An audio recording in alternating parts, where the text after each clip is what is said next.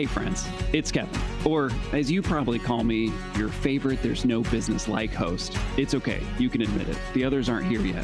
Are you going to the Midwest Arts Expo? Haven't registered yet? There's still time. I'm looking forward to reconnecting with colleagues and feeling recharged by fresh ideas, enjoying some professional development sessions, and finding some great acts to bring back to the Quad Cities. Still looking for another reason to go to Max? Well, you can meet the host of your favorite podcast. That's right, we will be there in booth 251. Stop by, say hello, take some photos, grab some swag, or maybe do a quick recording to hear yourself on our show. Remember, it's booth 251 at the Midwest Arts Expo. Hey everyone, it's Katie. And I hear that Kevin thinks he's your favorite No Business Like podcast host, but I know it's really me. I know you love my interviews the most and all the Michigan fun facts I bring you every week. So if you really want our crew to know which KM you love the best, Kevin Maynard or Katie Miller, stop by our booth at the Midwest Arts Expo. That's right, booth 251. And if you choose me, there might be some Michigan swag in it for you. We'll see you there. Hello and welcome to There's No Business Like, a podcast where friends and industry colleagues explore topics and interview leaders in our industry of professional theatrical touring. Hey friends, welcome back to another episode of There's No Business Like. I'm Brian Zellmer and I'm here with Katie. Hey everyone, Katie Miller with the Midland Center for the Arts in Midland, Michigan. We're continuing this special series that we're doing where we're talking to the Pod Squad. And today we have Danielle in the hot seat. Hey, hey. Hey Danielle, how are you doing? I'm good. How are you? Good. We're getting ready to roast you. Oh, wait. Ask you questions. I'd prefer to be sauteed. Thank you.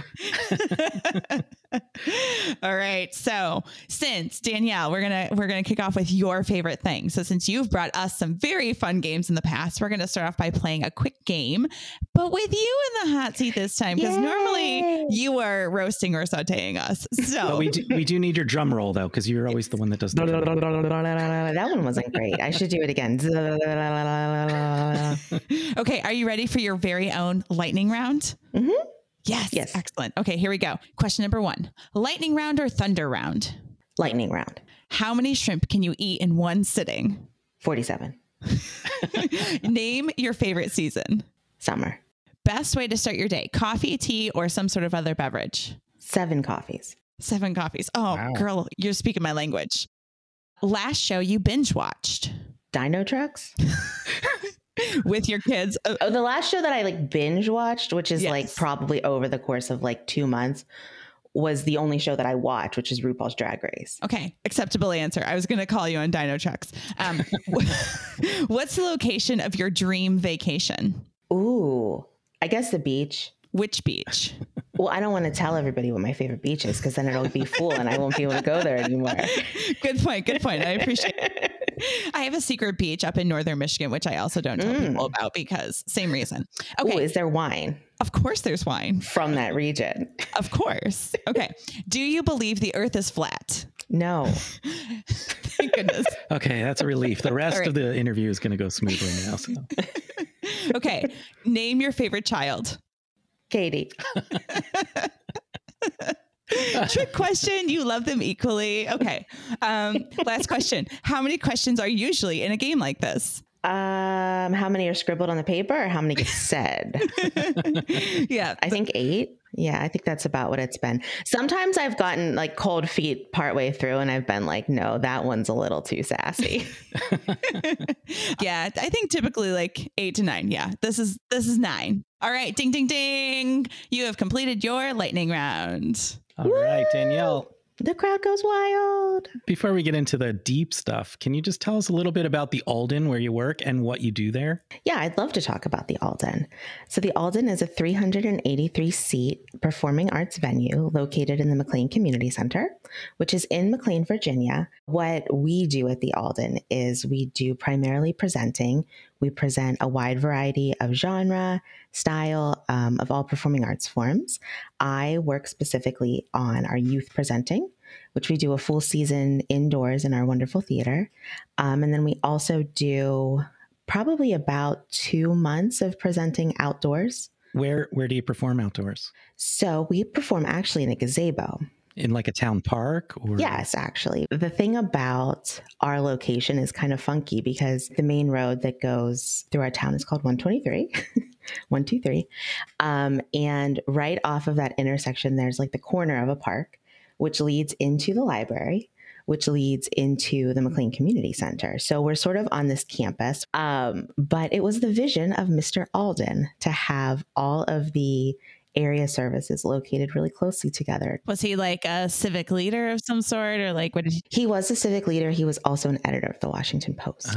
Oh, okay. And he sadly passed away about a year ago. No, actually, during the pandemic. It's been about a year since his celebration of life. Yeah. But you work for the county technically? So yeah, I technically work for Fairfax County government, which is larger than some states. And we are governed by our own board elected from McLean Tax District residents. In the 70s, the McLean Area Tax District made its own tax district and decided to tax itself a percentage of their property tax so that they could fund a center and programming and staff to make sure that those kind of services were really close to home. So the arts were really important to that, as well as classes. You know, the community center has been so many things over. We're about to celebrate 50 years, but the Alden, which is our theater, has always been a huge part of it. We've always had an art gallery. And it's just a really wonderful place to have so much concentrated. So what do you do there? You can name your role, but like, what is it that you actually do? Yeah, so I coordinate our presenting series for youth, but I also run all of our arts and ed programs and basically anything that involves any performing art and people under the age of 18. We're really fortunate to be in this DC region where it's very resource rich, and we're not trying to recreate what already exists and is thriving in other places. The programs that we offer for our community are the Unruly Theater Project, which I've talked a lot about on here. It's our teen improv group, and they perform comedic, lighthearted shows for the community. And we're really looking to build like a pipeline of kids who are really interested in improv because it's such an incredible skill. I also do our spring show. We produce one show a year. And that's something we do mostly in-house with our staff, with a hired director and sometimes hired outside designers. I run a scholarship program. People come and perform, and the judges, we give awards.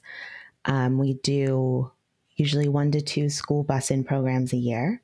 And then I do whatever else pops up in that fiscal year or wherever my programming wants to take me. We add different things from year to year. So each year, the programming that I do kind of shifts a little bit. And I'm also our equity coordinator. Well, Danielle, that is quite a lot of things that are on your plate professionally. So how did you end up getting to the Alden? Let's talk a little bit about your professional journey and what your path was like leading you to where you are today. So I started taking theater classes in the summer, theater camps.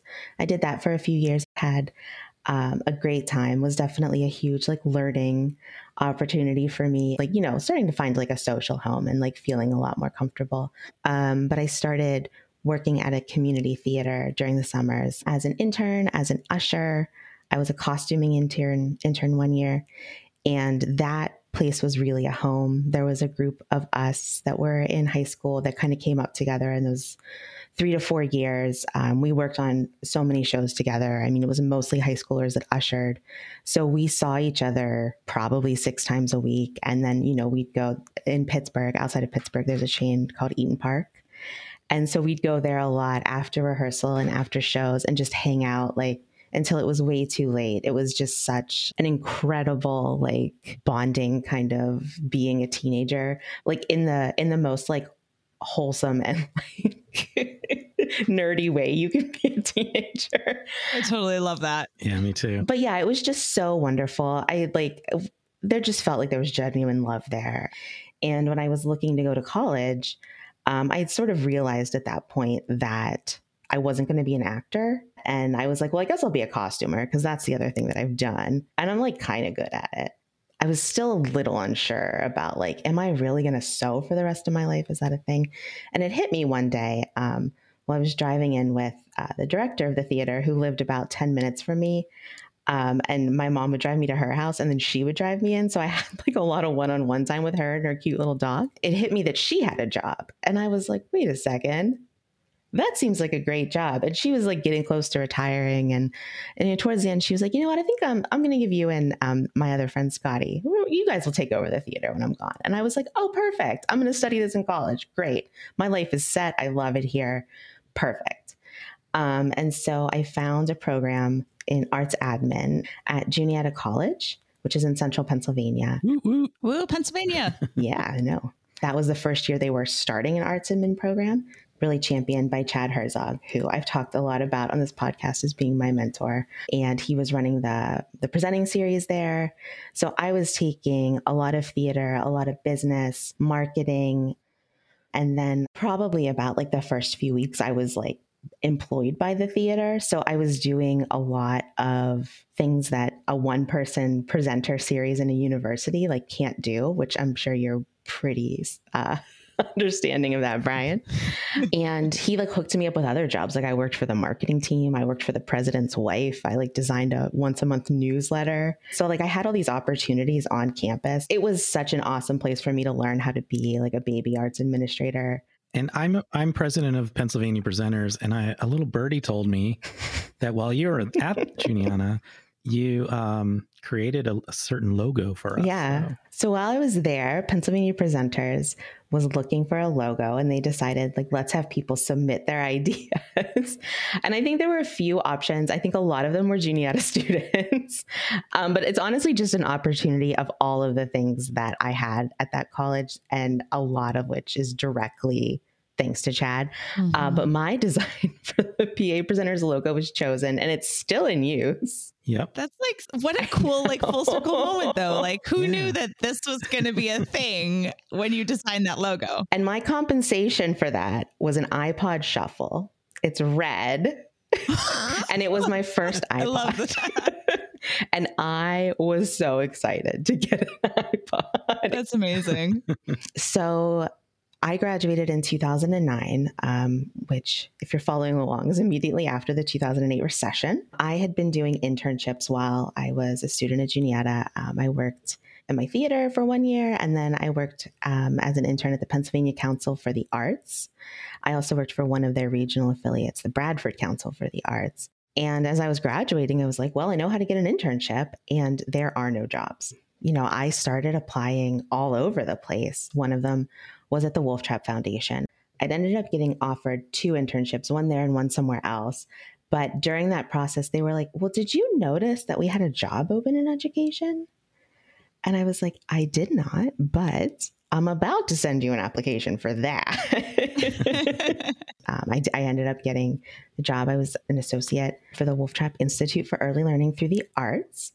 And I moved to the DC area 10 days after I graduated, feeling like $1 million, and started my arts admin career. Wow. So did you have connections in the DC area, or were you completely alone? No, I had one friend. Oh, you had one friend. I was going to say, how does a young person who just got a job, didn't get their first paycheck yet, totally change locations like that? How do you get to DC? How do you survive until your first paycheck? My parents did a great job of making sure that like I saved birthday money and graduation money and all of those things. And they were great about making sure that that money happened. So if you had a different life situation that you grew up in and didn't have those funds, would that have not been a possibility? Yeah, I don't know how I would have gotten probably close to $2,000 to put down. And then you have to live. Yeah, no, you're right on. You know, not all young people have those circumstances. Right. Yeah, no, I mean, that's a huge expense that you don't think that you need to plan for, especially when you're towards the end of college and there are just expenses everywhere. And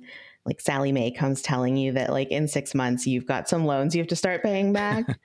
And apparently you're going to be sufficient in 6 months.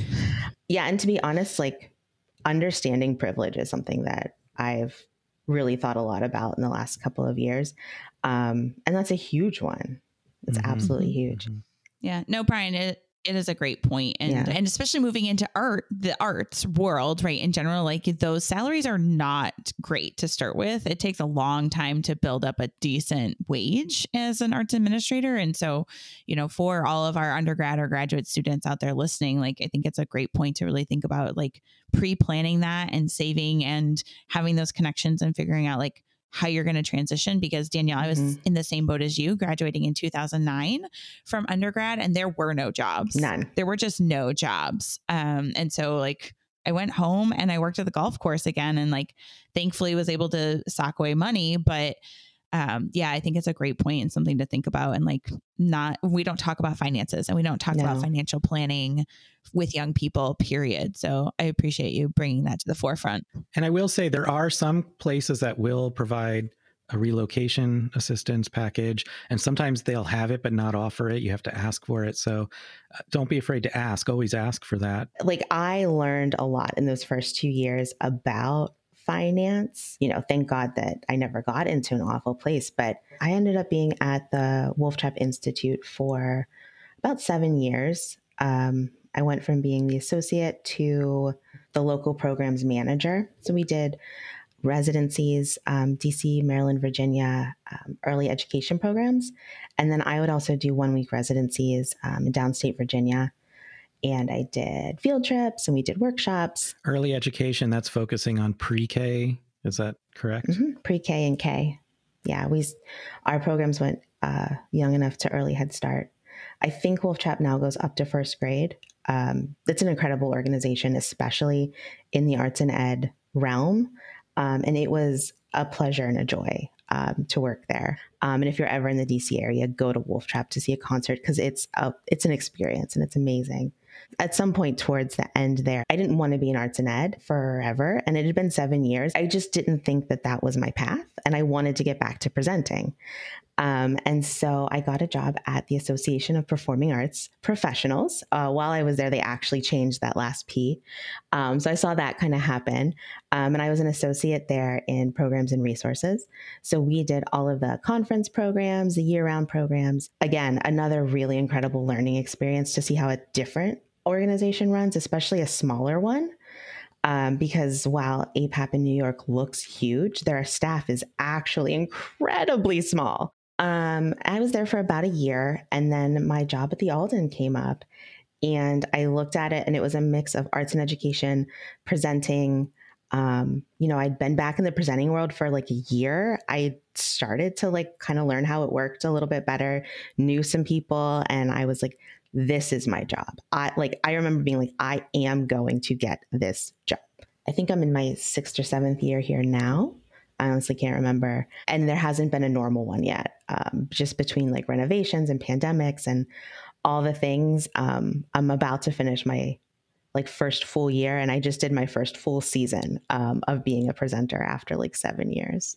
That's amazing, Danielle. Thank you for sharing your journey. I really love how you knew what you wanted and what you didn't want. I think that's super important to recognize as a young professional. I think it's incredibly important to have that self-awareness and ability to self-reflect and go like, oh, this is great, but I want to move in a different direction and then actively pursue that. So I really love how you did that and how you got yourself to a spot where you could really combine all of your talents and passions together. And I know one of those passions is youth and family programming. It's one of the things that brought you to the Alden. And it's a passion that we share. We work in this space quite a lot together. And so tell us a little bit more about your youth and family programming passion, why that is so important to you. And honestly, like, what do you see as something that's really great about that part of the industry, and maybe something that needs to change a little bit or shift in terms of its role in the wider industry, or, kind of the more artistic versus commercial programming? Would love to get your thoughts on that. Well, the thing that I was lucky to be, I think, bringing to the table in presenting was that I was so fortunate at Wolf Trap to have been given the opportunity to learn about early childhood development outside of the arts, what different experiences mean for like their brain development, their social development. And, at Wolf Trap, we've done research on all this stuff too. And so like, I knew that arts experiences were necessary and important for children. And I also knew that having an experience like that with your family is something that every child should be able to experience and is just like a representation of love. And so what I love is seeing the families come and they're going to spend an hour together in the theater, laughing, and getting to see a performance. And I just think it's so special. I love doing like before or after experiences to extend the learning opportunities or just like the understanding of a topic. And then on a curatorial kind of aspect to youth and family presenting, I want to make sure that our series has just a wide variety of options to choose from.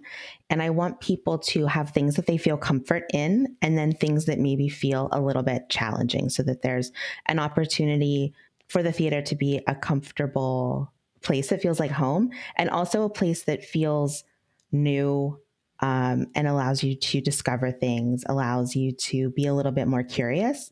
The challenge that I think I have in that is that the age range of youth and family is really so wide. You know, you want to do performances for like as young as feels comfortable to be in a theater up into 18. And so trying to find performances that like families can come back multiple times and have all of those experiences, I do find just in the limited number of dates that I have to be a little bit of a challenge. But it's something that I strive for to think about in our calendar, like what is the track that maybe a family, like picturing, you know, different types of families could come and see like 3 shows in the theater. And I want to make sure all of those shows are super high quality.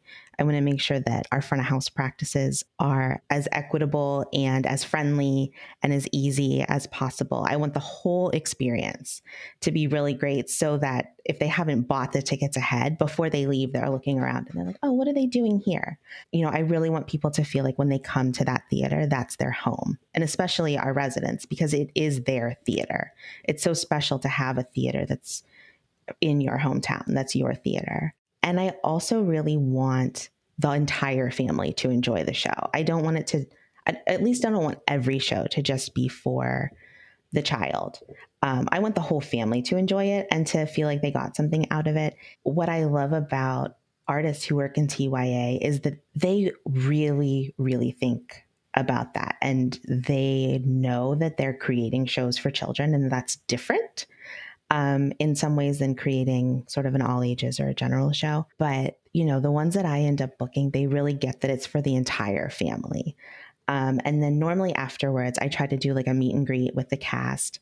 And just the number of stories that we've heard from parents in line or like right after the child meets the actors and, you know, gets a picture, you know, gets to talk to them, like the reflections that the parents tell us sometimes is just like, I mean, you can't stop, right? You have to keep going and you have to be better and you have to make this small world that you touch better for that kid. You mentioned you want your audience members to discover new things. How do you discover the artists that you bring to the stage? And do you work with a team? Do you have like sole authority to just book things? What's the process like? Yeah, so we have a really awesome team, primarily for booking. I work with my colleague, Sarah Shallern-Treff. She is our performing arts director. We try not to make the separation to the audience as clearly as like what is for children or families and what is for adults, because people should be able to choose what experience is right for them. But we look at it internally as like, I do the things for youth and family, and she does the more all ages type performances. And especially in the past couple of years, like that line has gotten razor thin. But like we work really well as a team in sometimes being like, so this is kind of in your wheelhouse. Like, are you okay if this is in our season? Like, does this meet your standard? Like if somebody from your audience comes to see it, and also like, are you okay with me programming something that's like a little bit outside of my, you know, the area that I'm supposed to stay in? Both of us have been very successful in doing that. Like we've both sort of booked things that are in each other's lane, and like it's wonderful. It makes everything better, right? It makes things better for the organization. There are some things that I see at conference, I see from the agents that I've worked with in the past that I really trust their curatorial vision, that I say, I know that this is what I'm bringing. I know that we're doing this. I don't make a full season and then start doing offers. I do them sort of as I feel compelled to say, this is going to be in our next season. And that usually starts in around like August, September. We have our calendar for the next year out, and we start talking with agents. And sometimes we can book this show that you're really passionate about kind of at any time. And then I'll put a couple of holds on like when I think would be the best time for that show in our calendar. Or they say it has to be April 14th. And April is probably our busiest month because so much goes out in April. And I'll put a hold on that date in our calendar. And I usually message Sarah to be like, are you looking for something else on April 14th? Because if not, I'm about to take it. So we sort of usually give each other like the first right of refusal, but it's like for a short period of time. And the number of times where it's been like, like, oh, Danielle already committed something, but we have this, and we've not, like, it's maybe been once or twice where it's been like, this is a huge thing. We need to try and figure out a date to move something. It's kind of ongoing from September to March. There are some conversations that I have with Sarah and with other people on the team about like things. I'm not 100% sold on this. I'm not 100% sold on how it fits in with the season. And I'll ask other parents in our organization that aren't arts people, like, is this something that if you had the time, you would come and see? And sometimes I do kind of take that feedback into consideration because that's really important too. You and I have talked off mic about kind of mission and vision and philosophy. And I know you specifically talk about your shows, especially youth and family shows, in a specific way, and like your marketing materials, grade levels, age levels. Can you tell us a little bit about like how you have developed those marketing tools so that families know what to expect or can identify the best experience for them? Yeah, I think in all of our marketing overall, we've tried to eliminate putting things in boxes so that we're not giving the illusion that some people are not included in who the show is for. So we took grade levels off of all of our performances. We have an age rating system. It's family friendly, and I have a key for all of these. So family friendly is a performance that was designed for children in mind. First, it's usually 45 minutes to an hour, and the content is going to be rated G. Then we have our all ages performances, and those are not necessarily created with children in mind, but more of a general audience. They can be anywhere from an hour to an hour and a half, and the content could go up to PG. And then we have sort of our 13 plus or our adult category. I think it's usually 13 plus that we list. And it's a longer show, a minimum hour and a half, definitely not designed for children. And, the content could be PG-13 or higher. And then you read the description and you understand more. We do maybe one 13 plus show a year because truly almost all of the shows that we bring in fall into that family friendly or all ages bucket. And our community is all ages. I mean, we have a huge amount of youth and children in our area, and a lot of people have retired in place. So, our audience is all ages, and we want people to be able to self-select into whatever show fits their needs. I do most of my programming at either 4 o'clock or 6 o'clock. And I do that for families that have younger children that are just napped, for families that have older children that are doing something before they go to a meal, or they have a meal and then they come to the theater.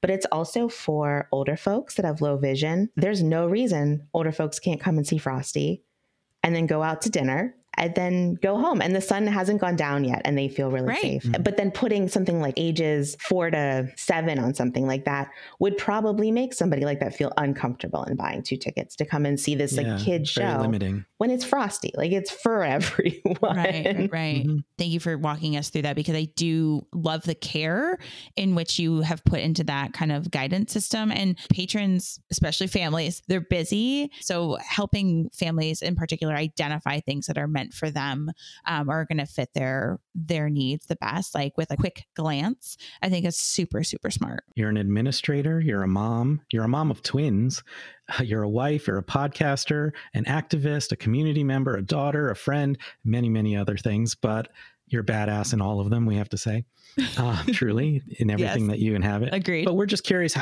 that's a lot of things, a lot of hats to wear. And I don't have as many hats as you do, but I have a lot of hats too, and I have trouble juggling them. I'm just curious, how do you go about juggling all of that? What's your juggling act like? Yeah, so some days not well. I wouldn't be able to do everything I do without the help and support of everyone around me. I'm really fortunate to have a partner who generally works like a roughly 9 to 5, like normal hours. So my erratic schedule can kind of be worked around. And I also have extended family that are close by because sometimes he has an erratic schedule as well. I try as best as I can to focus on work when I'm at work and to focus on home when I'm at home and not cross those boundaries, because then I'm not doing a great job at anything. Having twins and sort of going through that time of having baby twins at home really taught me that like I needed to be present in the thing that I'm being present at right now in order to be able to do it. And then I have to move on. And I was never that person before that. I was always trying to do everything myself, do all the lifting, get it done faster than the deadline was, and generally, exhausting myself in all areas. And so the process of becoming a mom definitely helped me in prioritizing all those different areas. And I've started learning a couple of things about myself. It's like I have to drink a butt ton of water. Exactly how much is that? Because when you're dehydrated, you're not a real person. The same thing with sleeping. Like I make myself go to sleep at a certain time because if I don't sleep, like nothing happens and like things get worse. And the other thing is just like finding like an exercise routine, because it turns out that like all of the basic things that people tell you that like will help you succeed are actually right. And all of the like life hacks are actually like way harder and hurt you. It's taken a while to realize that like you have to put your own seatbelt on first. You have to put your own mask on first before you put on your kid's mask in order to be able to take care of everybody. Like your body and your brain like have to be sort of like all together first. And you know what? It doesn't happen well every day because it sure is a lot to try and keep together. But that's sort of where I'm at with it right now. Well, and I appreciate that transparency so much, Danielle. And since we've become really close friends, like I appreciate you modeling that for me as a fellow mom and arts administrator, and your, sometimes daily check-in and reminders to me to like, are you eating? Are you sleeping? Did you have any water today? Like that is really helpful. You're so right. Like you have to take care of yourself in order to take care of others, but it is really, really difficult to do. And I also do recognize just like the privileged position I am in to be able to do those things, because lots of other people aren't for lots of different reasons. And I have tried very hard not to take any of it for granted. One of the things Brian mentioned about you in that long list of things that you are and things that you do is an activist. And I know that you are super passionate about the Pocahontas Project, which ties into your passion for equity and inclusion work in the arts sector. So I'd love to hear a little bit more about the work that you do with that project, and then specifically the DEI work that you're doing for the Alden. I, like many other people, became aware of like the term anti-racist and real understanding of systematic racism in April of 2020 during the murder of George Floyd and the aftermath of that, and seeing a lot of DEI statements popping up, and being in a world that was grappling with a much more real understanding of racism, especially racism in America, and a pandemic. And at that point in my life, I had 18-month-olds, two 18-month-olds. So I had the mornings to be with two 18-month-old animals. And we walked like 5 miles a day because it was just hard to have them free range. And that's one of the things that I miss about the pandemic, even though at the time I was like, this is my survival mechanism, because it gave me a lot of time to think. In that I discovered podcasts. TYA USA, which is an organization we've talked a lot about, did an incredible anti-racism series for TYA professionals that really extends to almost all industry professionals. And that was so well put together and so well done. And I listened to those podcasts or webinars multiple times on my walks. Through all of that and through other equity things I was getting sent and being involved in, I learned about the podcast that I've talked about a lot on here called Seeing White. So me and my boys would walk, and I don't like headphones. So like I just played them full blast, and we just walked through the neighborhoods, like learning about racism. I think this is too also where I learned that like movement like in my body really matters, because I would be so irate and angry and frustrated, but I'd also be like chugging up a hill with like a 2-baby stroller. And so like, I think that kind of kept me a little bit like personally grounded, because, when you're understanding things that have been happening around you that you haven't seen, you become so upset with yourself for not seeing it and for being so complacent.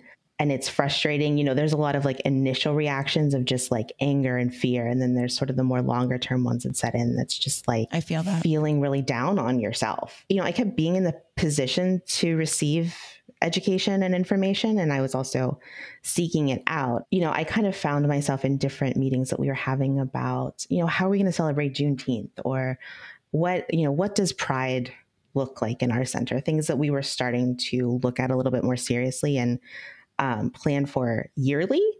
And I just found myself really being able to be educated in those settings and offering more resources and just, trying to be able to be like, well, I don't think that is the right direction because of, these current issues in X, Y, and Z. That kind of work is like what led me to specific equity work within the Alden and within the McLean Community Center.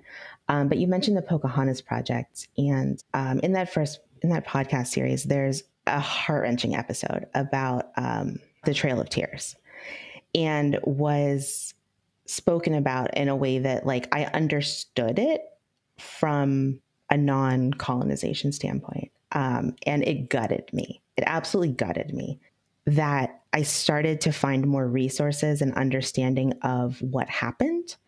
And once you learn one thing, you have to keep going and you have to keep trying to understand. And it was like, okay, well, I can't find who actually lived on this ground that I work on. So why is that? And who were the people adjacent to that? And actually, now I'm curious who lived where I grew up. Oh, wait, why is that so hard to find? So that's led me to some different programming that we've done at the center, some programming that I want to start pursuing coming up. As a personal opinion, not as a member of any organization, that I'm not sure that systematic racism and a lot of the harm that's done today can be solved until we solve like really the original sin of this country, which is the displacement, the murder, and the truly mistreatment of the Native population that's been all over this entire country. And I mean, and I don't know how to fix it. I don't think one person can fix it. I don't know that anybody necessarily knows how, but sometimes it feels like I don't know how we can make strides forward if we're not really actively talking about who this land was stolen from. Danielle, then how did this journey and this feeling of like really needing to participate and do something active, is that what led you to the Pocahontas Project? I needed to do programming for Native Heritage Month. That was a directive given to me. And I knew that I wanted to focus in on Virginia Native populations. And I did a lot of research on who had been in Virginia and who was still here. Research led me to the Pocahontas Project and a really incredible resource that they had pulled together and that we're trying to get out to the population to understand who Pocahontas was as a person, because her true story, not her Disney story or her other different ways that her story is told, she's really the mother of America. There's a lot of ways that her life could have gone differently that probably would have drastically changed the outcome of this country. And her story wasn't, her time with the British wasn't short. It was long. And I realized that in understanding who had been here prior, like sort of my initial question, a lot of it kind of goes back to the story of Pocahontas and her leadership and her cross-cultural curiosity and trying to understand. And she put herself in really extreme circumstances to try to be an ambassador. We don't know if she knew that she was being used. There's no writing from her. There's one image of her that exists. And, there's no documents from her that's left behind. It's just writings, mostly of John Smith. And he changes his story multiple times throughout the writings of his life. But that story was fascinating for me because I was still trying to figure out what was the programming. And I realized that itself was the programming. It was like the things that I was learning other people didn't know. And like the anger and the feelings that went along with that, like I needed somebody to talk to about them. And I would try to talk to like my husband and other people in my life. And like, I would just have to give so much backstory. And then like, by the time I like got to like why I was frustrated about something, like 2 hours had gone by. And so like part of it was like, I need a group of people to talk about this too. Now, we were going to take this moment to go in my time machine and go someplace back in your past, but I haven't seen it since you borrowed it for Josh's interview. So I'm not sure. So if we had the time machine, we'll have to just imagine. And we're going to go back to, you just were about to leave Juniata and go to Washington, D.C. Is there any advice or anything you'd share with your former self? Yeah. So I wish that person had felt like there was more room to fail. I put a lot of pressure on myself because I felt like I owed so many people for getting me to the positions that I was in. I had so many people that helped me get there along the way, and I couldn't let them down. And I think it probably did some disharm to my mental health along the way. And I'd love for that person to feel a little bit less like they need to be what they think a young professional is supposed to be. You know, I wish that I had maybe like ignored my sleep schedule clock a little bit and gone out into the city a little bit more to do more networking events and things. But I just was like, well, I have to get home and I have to make myself dinner. And, you know, I have to be in bed because I have to come back to work tomorrow. And I wish I had like taken that part of it a little bit easier. Because I was a little isolated, I think, as a younger person. Well, we're just about done, Danielle, but we started with a game and we want to end with a game. And since Katie got to do the first one, I want to do this one. So this time it's called Speak Before You Think. So it's kind of like a lightning round, but you get more than just like a one-word answer or whatever. You got to dodge the lightning. Got to be fast so you can dodge. I'm going to say a word or a couple words and just say whatever comes. It might just be a word that you have, or it might be a sentence or a thought. Just, you know, go ahead and complete the thought, but just say it as quick as you can without thinking. That's the whole rule. Okay. I can do this. I was born for this. Arts equity. Future justice love. Fun performance engagement. This is just for you and me, Brian. The showcase we saw at APAP in 2023. Yes. Oh my God. I would have to totally agree with that. Josh Benson. Goofy. Wow. You didn't think at all for that one. You said I wasn't allowed to. Negotiations and contracting. My feelings too. Wine. Yum. Kevin Maynard. Mustache and shoulders. Education. Love. Hope. My babies. No business like. All the love. Yay. I love that game, Brian. That's super fun. And I love that we're putting Danielle on the hot seat for once because she just tortures the rest of us. This has been such a wonderful conversation. I'm so grateful that we got to spend this time together, especially because, you know, I get to spend time with my gal pal, Danielle. Just for the listeners, it wouldn't surprise any of you that we whine and Zoom on a regular basis after our kids have gone to bed. And it makes our lives better.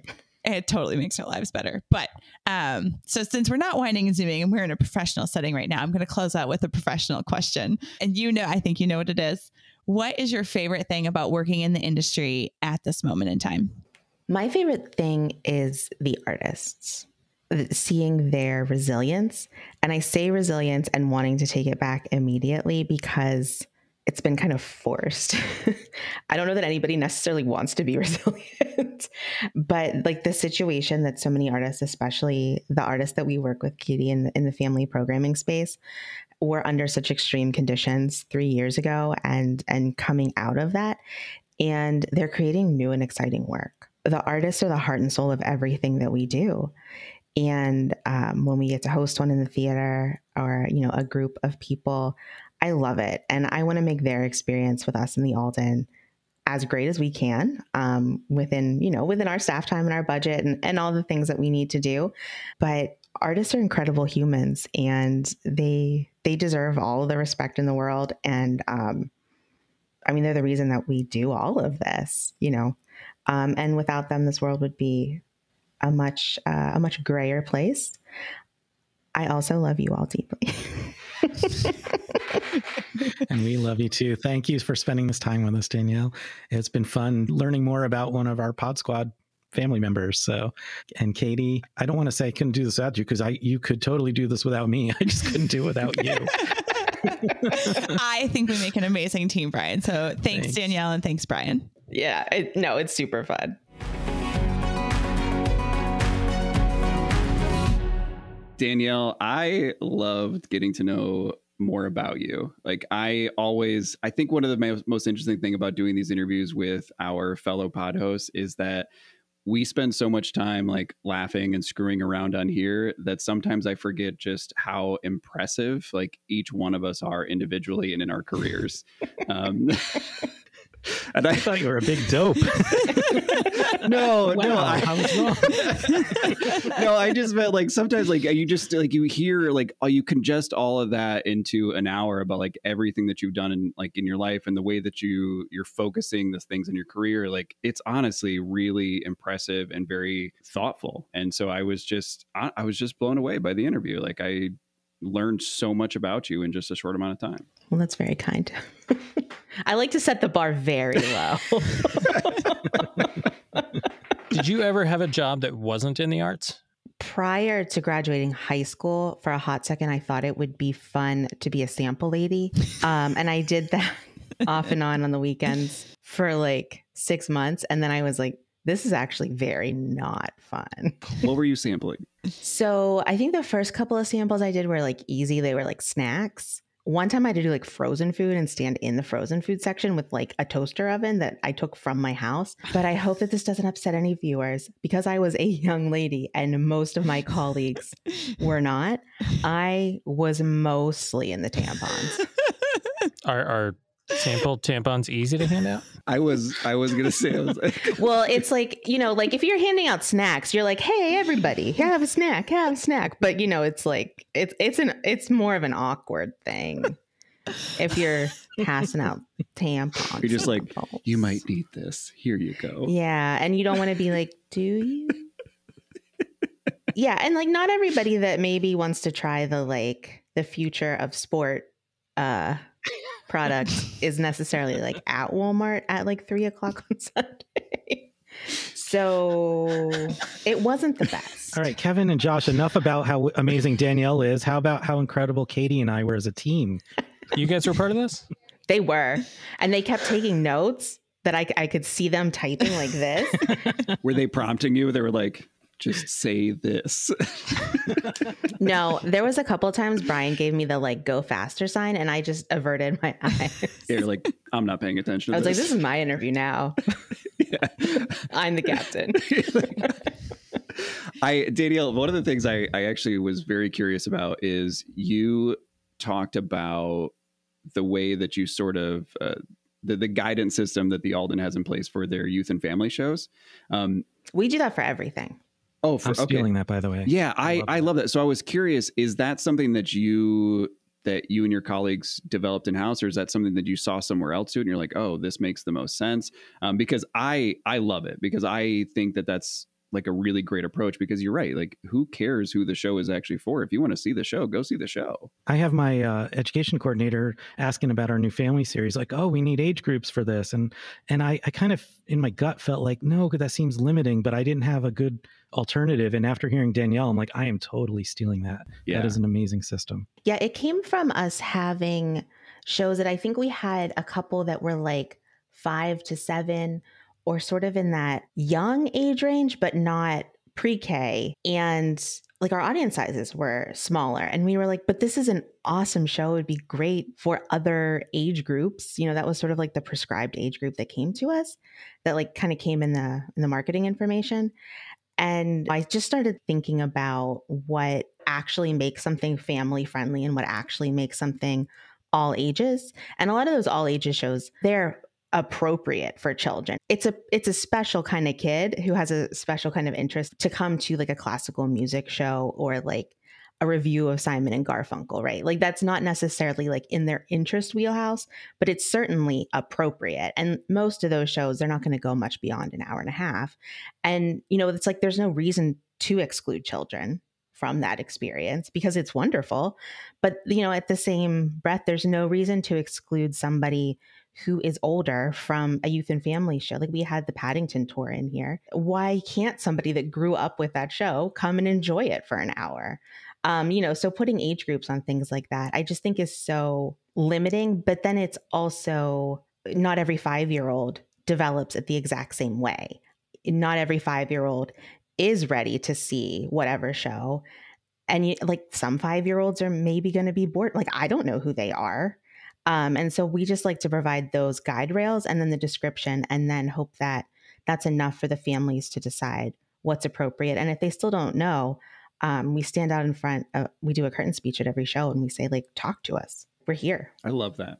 Like Brian, I'm stealing it. Go for it. Yeah, please. So whenever you were at Wolf Trap, did you get to see all of the shows at Wolf Trap if you wanted to? Not all of them. We had a comp list that at the beginning of the season you knew, and there was like a certain request period. And then sometimes, like, as things were selling, they would add more to the comp list. They knew that they could offer to all staff. But I saw a ton of stuff there that I wouldn't have normally seen. And that's part of what made that experience so incredible. I wanted to raise up your DEI journey. I think like the way that you expressed it, and that frustration and those like stages of emotions that you went through, at least for white arts administrators, like that is probably what a lot of us have gone through. But it's so hard to vocalize what that experience is like. And then you get to a point where you're like, okay, I have the knowledge. What do I do next? And it's those next steps, which I think are the most difficult part to figure out. I really appreciate how well you expressed what that journey was like. Danielle, you mentioned the Pocahontas Project, and you said that's a podcast as well, because I listened whenever you had mentioned the Seeing White podcast series before. I listened to that, and that was incredibly eye-opening. And so Pocahontas Project is a podcast series as well? So it is a series. I believe it's still behind a paywall, but that could be wrong. And what they really did was they grabbed everything that was publicly available on the internet that you could just go and find and watch anyway, but they put it into courses so that you could follow in a chronological order. And then within that, they wrote different thinking questions, thought questions, because this wasn't designed to do with a group of people. So it's not a podcast per se. It's actually just a really smart way of distributing information, which is like finding really great sources, bundling them, and making it easy for somebody to follow. Danielle, thank you for just having that conversation about being a woman and mom and all of those other things. Like, I really appreciate how transparent we have been as a group with each other and on this podcast as the hosts in terms of like our own experiences as women and as moms in particular, because it is hard to talk about and we want to put on that armor and we want to like seem like we have it together every single day. But like, we all know that we don't. And some days are better than others.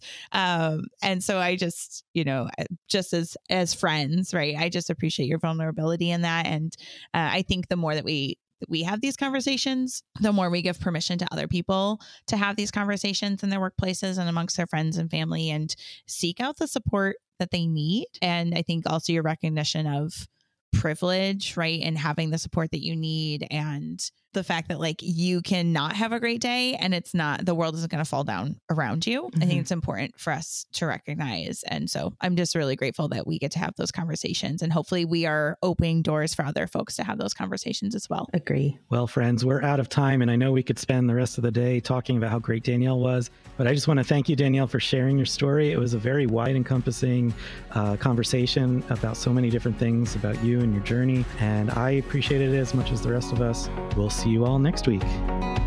All right, everyone. Thanks for listening to There's No Business Like. Our producers and hosts are Brian Zelmer, Josh Benson, Kevin Maynard, Katie Miller, and me, Danielle Van Hook. Views expressed in this podcast are ours alone and are not reflective of the organizations we are a part of. Keep up with us at nobusinesslike.com. There you'll find links to all of our episodes and socials. If you like this podcast, give us a like, a follow, a review, or our favorite, a 5-star rating. Oh wait, what was that site? I got it, don't worry. It is nobusinesslike.com. Do I sound out bus-I-ness every time I type it? Yep, sure do. Stay in touch, my friends. So we already did the intro, which is part of the interview, so you guys can jump right into the... It was fine. All right. Well, thanks for joining us on another episode. Sorry.